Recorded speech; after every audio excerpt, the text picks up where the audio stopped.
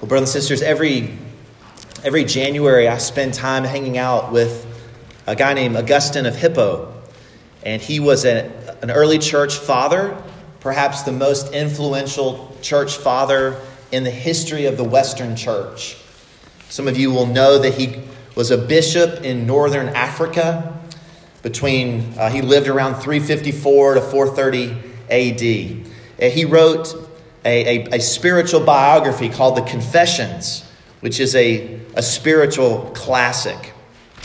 And he was a towering intellect. He was an incredibly gifted preacher. He was a wise bishop, and he was a prolific writer. If you've met anyone who says they've read all of Augustine, you've met a liar, because they haven't. He has 44 collected volumes in his writings. Now, this wise, incredibly bright Christian theologian, he didn't grow up in a Christian home per se. His mother, Monica, was a believer, but his dad wasn't. And he says a lot of great things about his mom, but he never really talks about his dad at all. There wasn't much of a relationship there.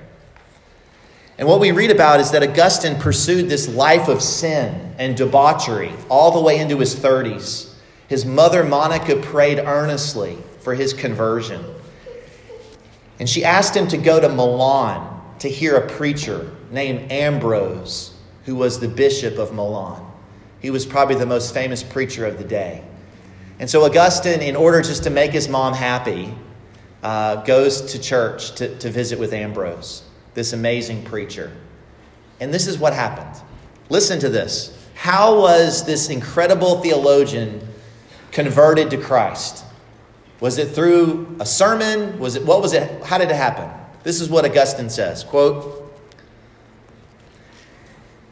"He told me," that is, Ambrose told me, "how glad he was that I had come to see him.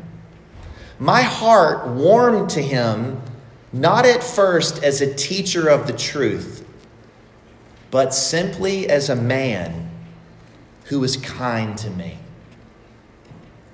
That man of God received me like a father. Unknown to me, it was you, Lord, who led me to him, so that I might be led by him to you." What led Augustine to the Lord wasn't great rhetoric, wasn't a fancy sermon. It was kindness.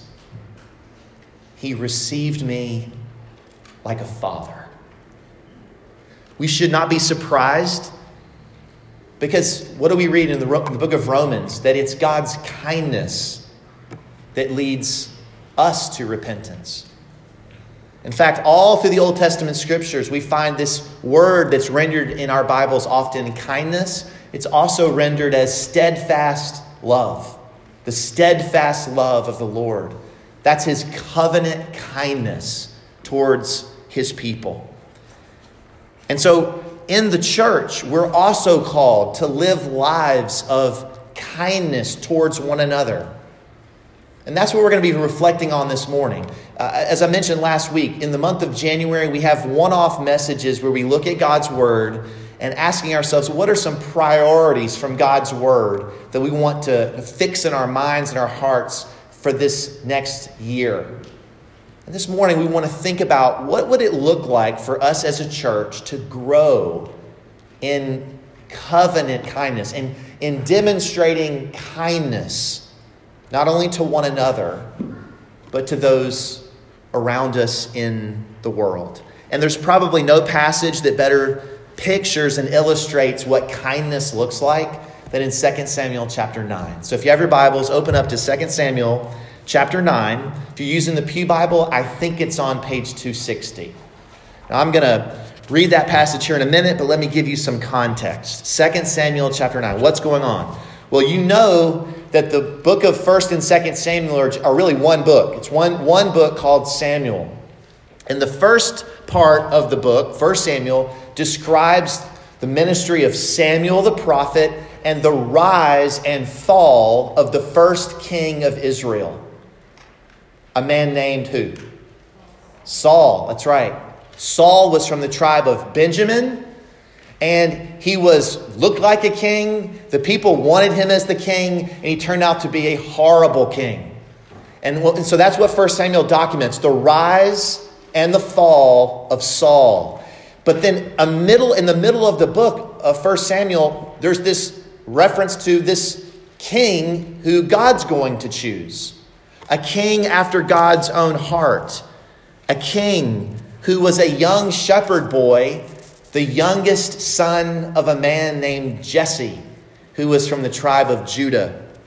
And this boy, of course, is named David. And so in the middle of the book of Samuel, for the first part, David begins to rise, just as Saul begins to fall. So we get to 2 Samuel, and it's right after the death of King Saul. So this is around 1010 BC, 1,000 years before the coming of Christ. David has just been anointed as the king of Judah. That's 2 Samuel chapter 2. And then he's anointed as the king of Israel in the north, 2 Samuel chapter 5. And then David brings the Ark of the Covenant into Jerusalem. Remember that whole thing? He put it on a cart. That had some problems. You can talk about Uzzah at lunch, parents.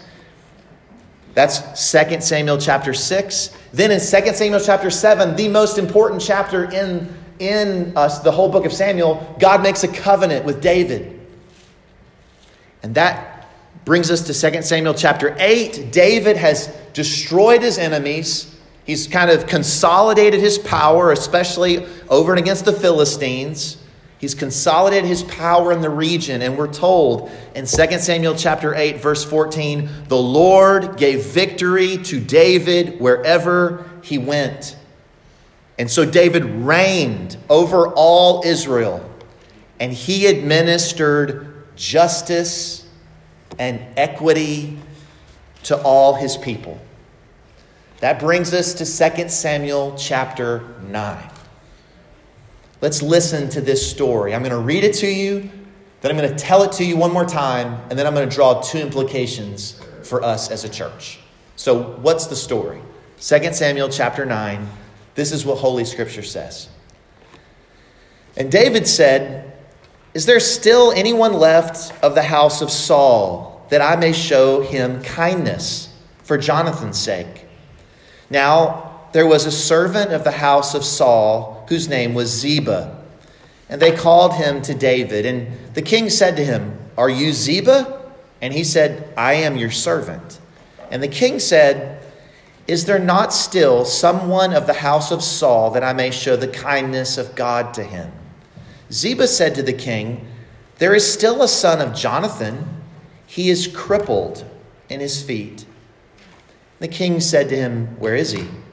And Ziba said to the king, "He is in the house of Machir, the son of Amiel, at Lodabar." Then King David sent and brought him from the house of Machir, the son of Amiel, at Lodabar. And Mephibosheth, the son of Jonathan, son of Saul, came to David and fell on his face and paid homage. And David said, "Mephibosheth." And he answered, "Behold, I am your servant." And David said to him, "Do not fear, for I will show you kindness for the sake of your father, Jonathan. And I will restore to you all the land of Saul, your father. You shall eat at my table always." And he paid homage and said, "What is your servant, that you should show regard for a dead dog such as I?" Then the king called Ziba, Saul's servant, and said to him, "All that belonged to Saul and to all his house I have given to your master's grandson. And you and your sons and your servants shall till the land for him, and shall bring in the produce, that your master's grandson may have bread to eat. But Mephibosheth, your master's grandson, shall always eat at my table." Now Ziba had 15 sons and 20 servants. Then Ziba said to the king, According to all that my lord the king commands his servant, so will your servant do." So Mephibosheth ate at David's table like one of the king's sons. And Mephibosheth had a young son whose name was Micah, and all who lived in Ziba's house became Mephibosheth's servants. So Mephibosheth lived in Jerusalem, for he always ate at the king's table. Now he was lame in both his feet. An interesting story. It's a story of kindness. What can we learn about it? Let's draw attention to a few things in the text as we walk through it to fix it in our minds. And then we'll draw out some implications for us together in the life of our church. So, first thing, verses 1 to 5, we find, number one, a shocking question. A shocking question, verses 1 to 5. Verse 1, "And David said, 'Is there still anyone left of the house of Saul that I may show him kindness for Jonathan's sake?'" This is a shocking question. Put yourself in David's shoes. Remember how King Saul treated David. He tried to kill him on multiple occasions. David had to flee into the wilderness to get away from King Saul. Twice he tried to spear David and spear him to the wall. Remember that? And so now that King Saul is dead, the royal house of Saul has fallen, you would think the question would be, is there anyone left in the house of Saul that I need to imprison or execute because they're going to be a threat or danger to my reign? But that's not what David asks. He says, is there anyone left in the house of Saul that I may show kindness to him? Your Bible may say kindness. It may say steadfast love. It's the same word in Hebrew.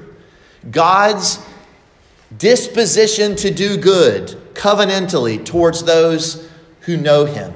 And that's what David wants to do. And he tells us why. He gives us a specific reason why. It's that last phrase. Did you see it? Why does he want to show kindness to the house of Saul? For Jonathan's sake. Jonathan, as you can remember, if you know the story of Saul, was the son of Saul. He was the heir to the throne. He was going to step in after his father reigned. And yet, this 1 Samuel tells us that Jonathan and David became best friends. And in fact, it was Jonathan's kindness towards David that continually saved David's life. Without Jonathan, David would have died. And so what we find throughout the story of David and Jonathan is repeatedly, at least 5 times that I can find, they made a covenant with each other. Let me read it to you. Here's one example of a covenant that they made with one another. You can write this down. 1 Samuel 20, verses 13 to 17. This is Jonathan speaking to David. "May the Lord be with you as he's been with my father. If I am still alive, show me the steadfast love of the Lord." That's the word kindness. Show me kindness. Show me the kindness of the Lord, that I may not die. And do not cut off your steadfast love, there it is again, from my house forever, when the Lord cuts off every one of the enemies of David from the face of the earth. Verse 16, "And Jonathan made a covenant with the house of David." Verse 17, "And Jonathan made David swear again by his love for him, for he loved him as he loved his own soul." And so this is the background of this shocking question. David wants to know, is there anybody left in Saul's house that I can lavish kindness upon because of David, or because of Jonathan, because of the covenant I made with my dear friend Jonathan? So David asks Ziba, He says, send me Ziba, right? Some great names in this passage. If you're a young parent thinking about names for kids, Jonathan's great. I love Jonathan. But Ziba, Mephibosheth, outstanding choices. Verse 2. Now there was a servant of the house of Saul whose name was Ziba. He's a squirrely fella. You need to keep your eye on Ziba if you read the rest of this book. But we're not going to talk about that. We're talking about this. And Ziba. And so Ziba came to David and he said, are you Ziba? I am your servant. Verse 3. Is there not still anyone or someone of the house of Saul that I may show the kindness of God to him? And Ziba says, yes, there's still a son of Jonathan. He's crippled in his feet.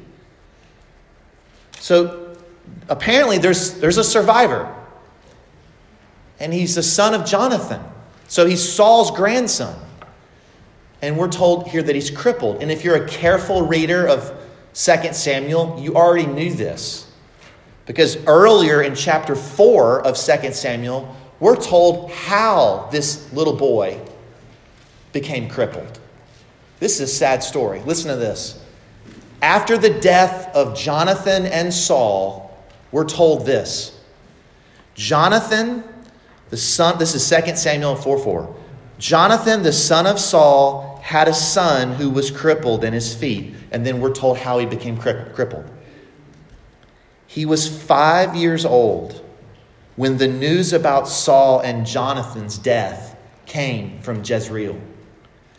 And his nurse, or his nanny, picked him up and fled. And as she fled in her haste, in her hurry, she fell. And in that point it says he became lame. So he was being whisked away as a 5-year-old by his nanny because he found out that his dad and granddad were dead, and he's thinking, we got to run for our lives because David's people are going to come here and get us. She drops Mephibosheth, apparently, and he's so damaged from the fall that he becomes crippled in both feet. He can't walk, apparently. And we're told, and his name was Mephibosheth. Losing your granddad at 5 is hard. Losing your dad at 5 is even harder. And on top of all this pain, you are the only surviving descendant of a fallen house, a fallen dynasty. And on top of all of that, you're crippled. There's no wheelchairs. There's no wheelchair ramps. Apparently he couldn't run or walk. He had to be carried wherever he went. If his grandfather Saul had remained king, he would have had the entire royal benefit. Whatever money could provide would be able to provide for his care. But he doesn't have that anymore. And so you get the sense of his life. It's a hard life. You can get the sense, if you read your Bible carefully, in the name change that he had. If you read in 1 Chronicles, which is everyone's favorite book, but in 1 Chronicles chapter 8, verse 34, we're told that Jonathan's son, his original name was Meribal. Meribal. That was the name he was given when he was born.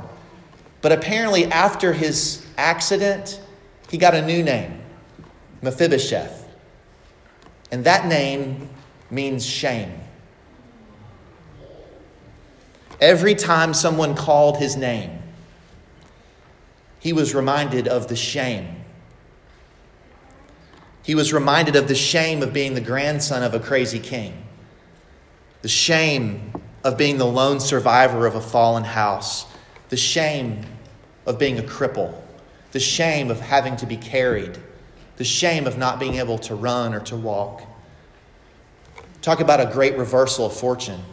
From a prince in the royal house to a cripple whose name is shame. Verse 4, where is he? You notice he's in a house of Machir, so some patron has kind of adopted him. But you notice that last word? He's at Lodabar. You can even see a sense of shame in disgrace in where he's living. Lodabar means no pasture. So he's living in a place called no pasture. That doesn't sound good, right? No pasture. And so David says, go get him. Go get him. So he sends Ziba to go get Mephibosheth and to bring him down to Jerusalem where David is. Now you can imagine when he finds out that he's having to go to Jerusalem, that's a long journey. It's about 60 miles from Lodabar to Jerusalem. That's a long journey for a cripple. But then also, I wonder what Mephibosheth is thinking. Is he thinking, David's been settling, accounts in the region. Am I going to my execution? I don't know. That brings us to a lavish promise. A lavish promise. Verses 6 to 8. And Mephibosheth, the son of Jonathan, the son of Saul, came to David. I assume that he was brought into David's presence. Perhaps carried. And he fell on his face and he paid homage. And David said, Mephibosheth. And he answered, behold, I am your servant. Now we're not told exactly, but I do believe that there was some manifestation of fear on Mephibosheth's countenance. I don't know if he was trembling. I don't know if his voice was shaking. I don't know if the awkward falling down in front of the king. I don't know what it was. Something demonstrated that he was afraid for his life. How do I know that? Well, look at verse 7. Don't fear. Don't be afraid, David says. And then he gives the reason why. Don't be afraid, Mephibosheth. Here's why. For I will show you kindness for the sake of your father Jonathan, and I will restore to you all the land of Saul your father, and you shall always eat at my table. He gives this glorious threefold promise and says, don't be afraid, because this is what I'm promising to do for you. I will show you kindness. That means I'm gonna give you all of Saul's land. And you're going to eat at my table, the table of the king, forever. This is a lavish promise, isn't it? This is like Charles Dickens' rags to riches, right? The poor little boy, he goes from being a prince to being an outcast, and now he's invited back into the royal house. He gives Mephibosheth royal property, and he gives him the royal privilege. And he invites this crippled orphan a seat at the king's table. It's amazing. And I love Mephibosheth's response in verse 8 is classic. What is your servant that you should show regard for a dead dog such as I? Right? I think personally dead cat would have worked better, but whatever. He's shocked. You're showing this kind of kindness to a worthless person? That's what he's saying. A dead dog? You're treating me like this? He's amazed. And we get to the third part of the passage, which is, it's really a happy ending. Verses 9 to 13. Then the king called Ziba, Saul's servant, and said to him, all that belonged to Saul and all his house I've given to your master's grandson. And you and your sons and your servants shall till the land for him and bring in the produce, that your master's grandson shall have bread to eat. But Mephibosheth, your master's grandson, shall always eat at my table. And we're told Ziba has plenty of folks to do that work. And so that's what they're going to do. Verses 11, he says, I'm going to do it. Everything you've said, David, I'm going to do it. And this is amazing. He gets Saul's property, right? 3 miles north of Jerusalem in Gibeah. All of his property goes to Mephibosheth. He goes from no pasture to bunch of pasture, right? He goes to Jerusalem, and all of a sudden he's got this massive inheritance. And all of the sons and servants of Ziba are going to work on his behalf and for the benefit of his household, but he gets the privilege of eating at the king's table forever. You all know that table fellowship in the Bible is an important and weighty thing. And imagine being given access not only to the household of the king and the presence of the king, but to sit at the king's table permanently. What a privilege. And we're told in verse 11 why David emphasized this so much in regards to Mephibosheth. Remember, he's an orphan.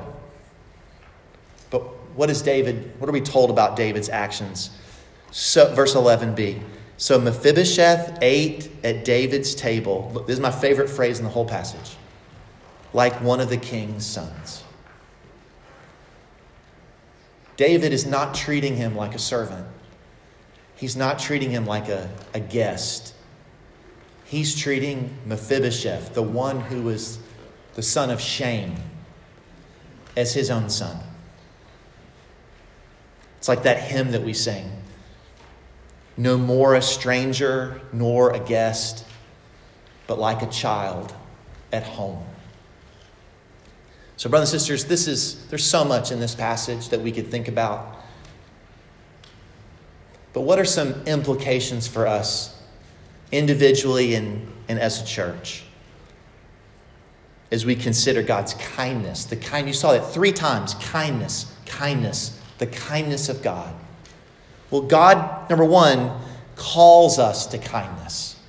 Let's consider just briefly God's call to kindness. Kindness gets a bad rap these days.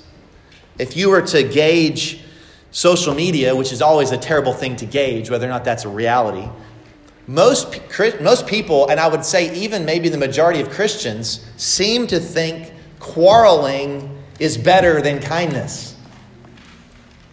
And kindness is often in our days equated with weakness. If you're kind to someone, you're really showing weakness. You need to argue a little more vociferously. Well, in our passage, we see David, the one who was representing the people of God under the Old Covenant, under the Davidic covenant, demonstrating lavish kindness. And that kindness, that same kind of kindness, ought to be marked in the lives of followers of the Son of David, the Lord Jesus Christ.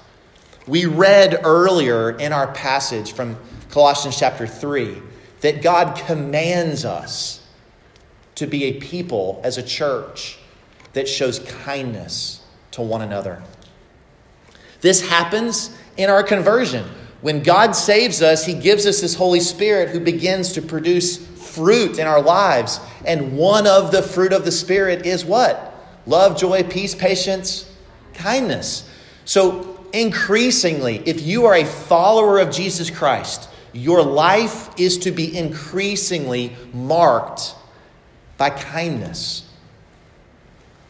In the body of Christ, we're to treat one another with kindness. In our church covenant, which is really just a bunch of the one another commands from the New Testament, this is what we promise. This is what we covenant together with each other. We say we will be kind to one another, tender-hearted, forgiving each other, even as God in Christ has forgiven us. You may have a sappy, feelings-oriented hallmark idea of what kindness looks like. You may think of kindness as just being nice or being courteous or maybe being Southern. I don't know. But there's nothing wrong about being nice and about being courteous or being Southern. There's nothing wrong with those things. But I want you to notice how in this passage, kindness isn't connected to feelings necessarily. It's demonstrated by actions. David doesn't just have warm, fuzzy feelings about Mephibosheth. David takes action. He asks, he seeks, he orders, he promises, he provides, he invites, he supplies, he protects. So, as we think about demonstrating kindness towards one another, especially in the local church, it's going to require heartfelt action. It needs to take expression in the concrete.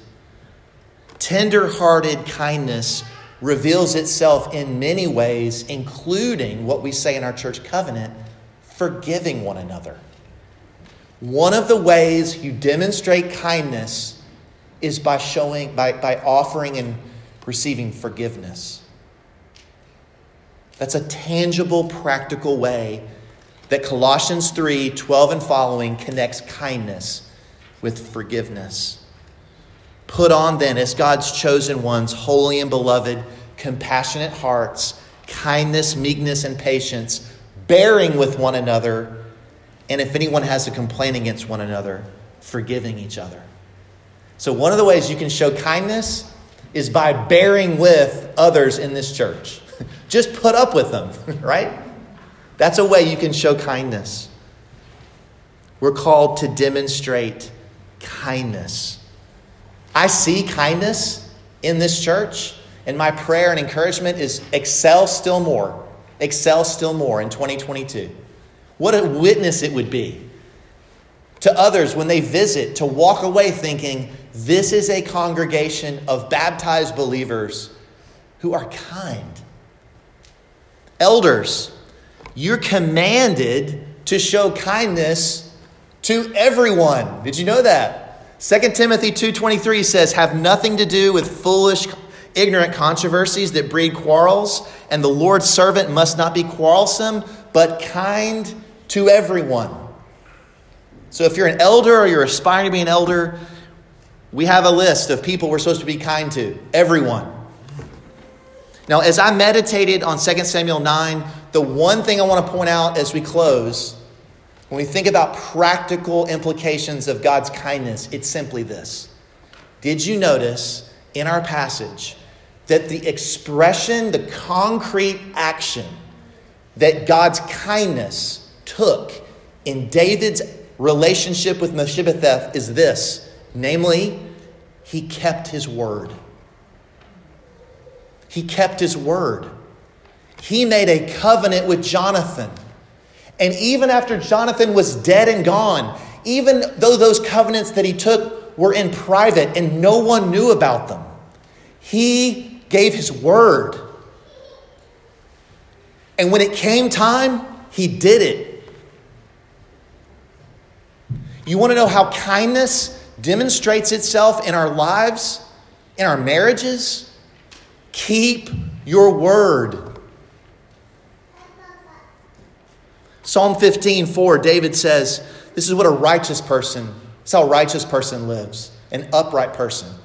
They swear to their own hurt, and they don't change. Do you keep your word? When you say something, when you promise something, do you do what you said you do? Around the office, at school, on your sports teams, to your kids, to your spouse, to your roommate. Do you keep your word? And the reason, brothers and sisters, that this displays the kindness of God is that God always keeps his word. He's never spoken an idle word. In many ways, the Christian life consists of covenant obligations. And every single day, we're called to keep our vows, to keep our words. I was reminded of this a few weeks ago. I officiated a wonderful wedding in Ohio. You can talk to that lovely couple afterwards.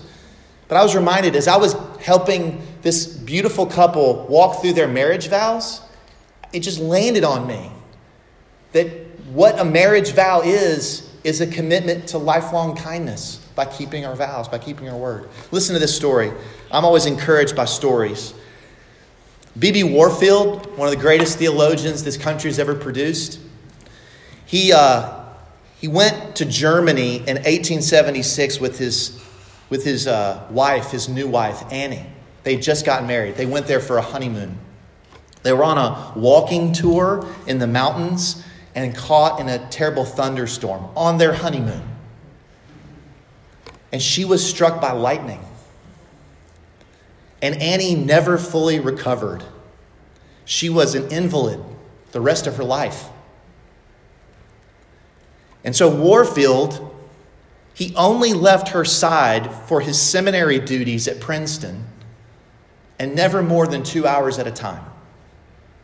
His whole world was limited to Princeton Seminary and caring for Annie. And this is what he did for 39 years, from honeymoon until she passed away. One of his students saw the Warfields walking on campus. And this is what the student wrote in his journal. Quote, "The kindness and gentleness of Dr. Warfield's manner toward his bride was a striking proof of the loving care with which he surrounded her." Isn't that beautiful? Brothers and sisters, this is just an echo of the covenant kindness that Jesus Christ has displayed to every single one of us in the gospel. He has demonstrated lavish kindness towards us. And so if you want a practical implication of this passage this week, by God's grace and for his glory, give yourself to lavish, unwearied kindness this next week, if the Lord gives you breath. I love the way J.C. Ryle put it. He put it like this: "Let us show kindness to everyone with whom we have something to do. Let us strive to be an eye ready to see, and a hand ready to help, and a heart ready to feel, and a will ready to do good. Let us weep with those who weep, and rejoice with those that rejoice. This is one way to recommend our faith and to make it beautiful before the world." And then he put it this way: kindness is a grace that all can understand. This is one way to be like our blessed Savior. If there was anything notable in his ministry, it is his unwearied kindness. So, brothers and sisters, the passage is calling us to kindness. It's calling us this week to consider prayerfully how we can show kindness to one another in the body of Christ, kindness to those around us in our workplace, in our schools, in our families. And as we close, the other thing that this passage does, it calls us to consider God's kind King, the Lord Jesus Christ. As I read this passage, I was convicted by times that I don't keep my word, by the times I've been unkind with family and friends. And what we find in this passage is that this passage shows David at his best, doesn't it? But the rest of the book of Samuel can show David at his worst. And anytime we see David, the king of Israel, at his best, what we really see is an echo of a son of David, David's son and David's Lord, the Lord Jesus Christ, the one who's the true king from the line of Judah. David is not the ultimate focus of Scripture. The Messiah, the Lord Jesus Christ, is. And everything in this passage, it really gives us an echo, a picture of God's lavish kindness towards us in Jesus Christ. So I want you to just think about this for a minute. Just imagine what we see that points to Christ in this passage. You see David summoning this enemy from the far country to come home, treats him with kindness, shows concern for him, and makes an abundant provision for his needs, and then grants him table fellowship forever.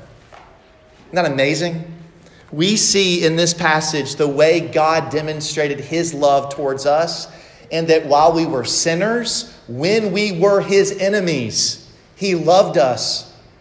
And he sent his son to die in our place for our sins. to reconcile us with the Father. And not only to reconcile us, but then he brings us into his household. He brings us into his family. And our names are no longer shame. They are son and they are daughter. And then every time we take the Lord's Supper, it's a reminder that we sit at the table of the King.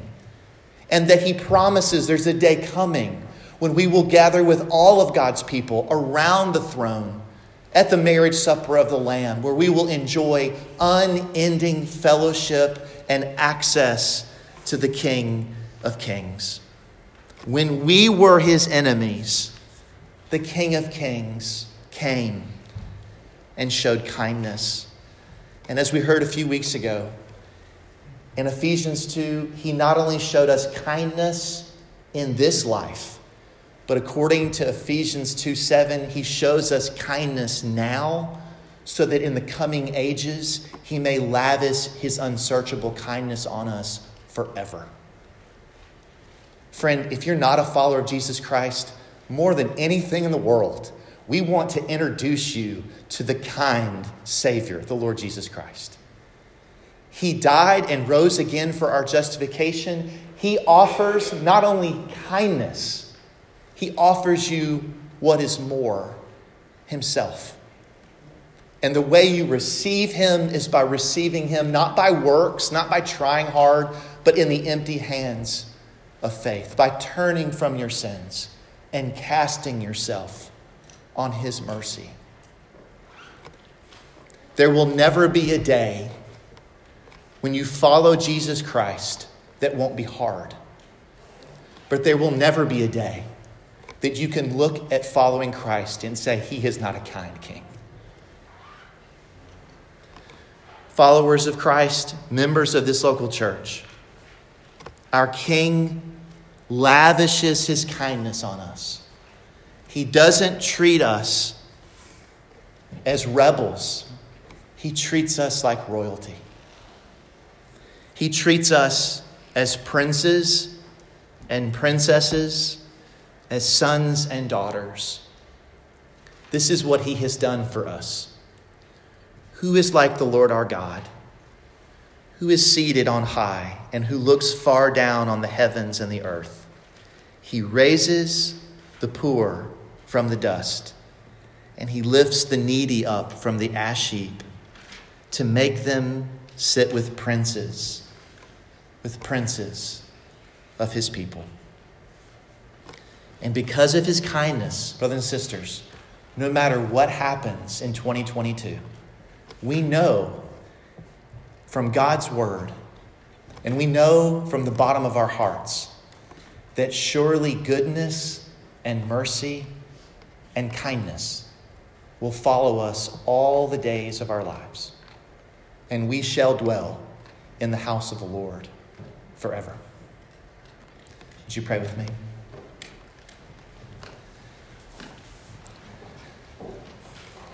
Our gracious God and Heavenly Father, we thank you for your lavish kindness.